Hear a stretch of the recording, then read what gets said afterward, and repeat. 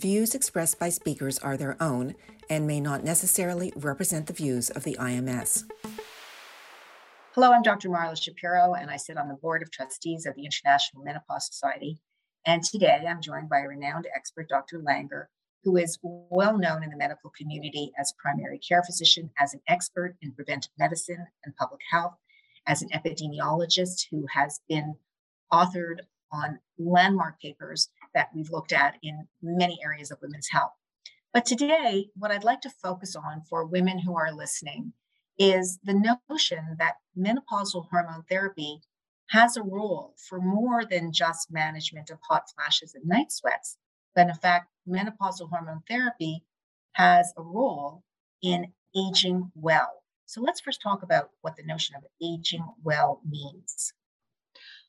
Yeah, that's a very important concept that I guess most of us don't really think about until we're getting into our 40s, 50s, and beyond. But as the baby boom generation has aged, it's become a more and more important focus, not in the medical community, even as much as in the community at large. And so successful aging means different things to different people, but for most in their senior years, I think it means maintaining physical function at levels that allow continued enjoyment of activities that people want to participate in, parallel maintenance of cognitive good thinking function, positive social engagement, not necessarily the absence of disease and disability, but an acceptable balance that provides continued enjoyment and satisfaction of life.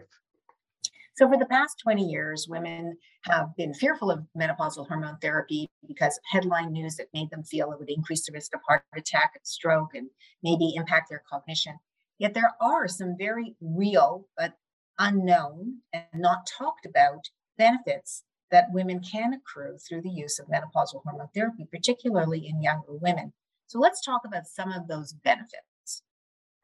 Well, most women worldwide are going to die from cardiovascular diseases, and most of those are going to be from heart disease.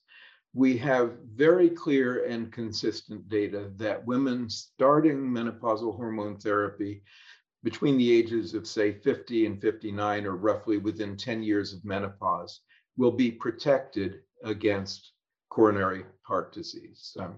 That protection varies by the kind of hormone therapy that you take, and that's a more detailed discussion between you and your doctor. But overall, there does seem to be protection. So that's huge.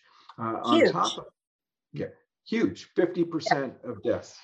I really want women to sort of let that sink in a bit, because women are so fearful about breast cancer, which has been really overrated in terms of the impact that hormones have, this misperception that hormones are going to give you breast cancer, when really cardiovascular events are so important.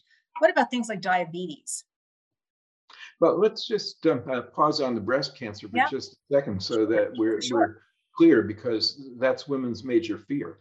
Yes. The WHI initial reports said that hormones cause breast cancer. In fact, that was not right according to the way that we're supposed to analyze the data. It was not what we call statistically significant and never has been.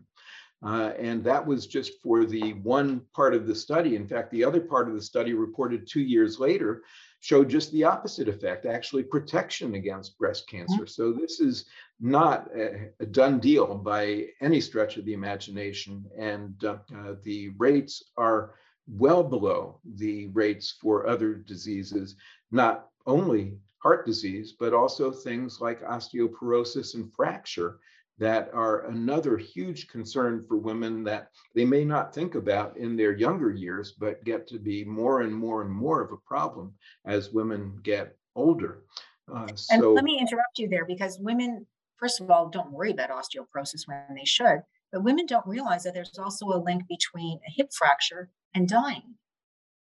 Yeah, a very strong link. So depending on which data you look at, the risk of being dead within 1 year of having a hip fracture is anywhere from 1 in 4 to maybe even close to 1 in 2.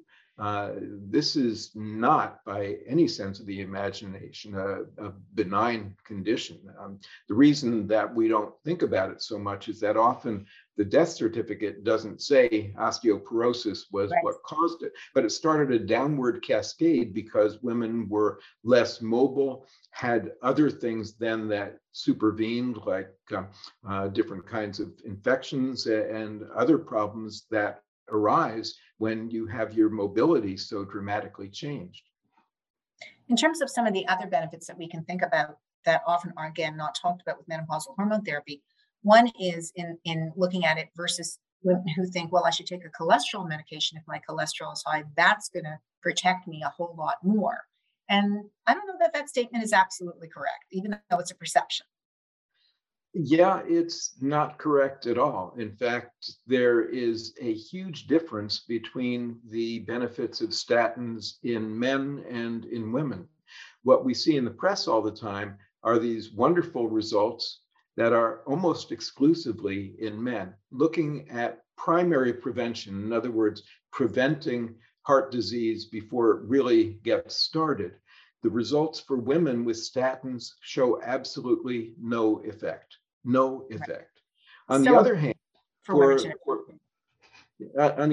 menopausal hormone therapy, we have clear and consistent data that show that it does prevent coronary disease. And so on top of that, statins are not without risk themselves. Among other things, they tend to promote the rate of high blood sugar and diabetes, which itself is yet another contributor to problems as women get older. And again, in contrast, menopausal hormone therapy actually has been shown to help prevent metabolic diseases like diabetes. Right. So I think, as we enter 2 decades after the Women's Health Initiative and the notion that menopausal hormone therapy have a very narrow window of indication, which is hot flashes and night sweats, I think for women, it's time to expand their thoughts about when they do have an indication for these medications, that it's more than hot flashes and night sweats in terms of benefit. No question about that. And I think it's important that women understand, and doctors certainly understand, that each woman is different. Therapy needs to be individualized. It needs to be reassessed every year or so based on what's happening in that woman's health at that point in her life, what her goals and needs might be. But it's absolutely something to consider and not to be afraid of. Thank you so much for joining us today and bringing up this really important topic for women to think about, because I think you're right. We want to age well, we want to have our independence, but we really want to understand the role that medications have and not to be fearful because of past headline news. Thank you so much for being with us today.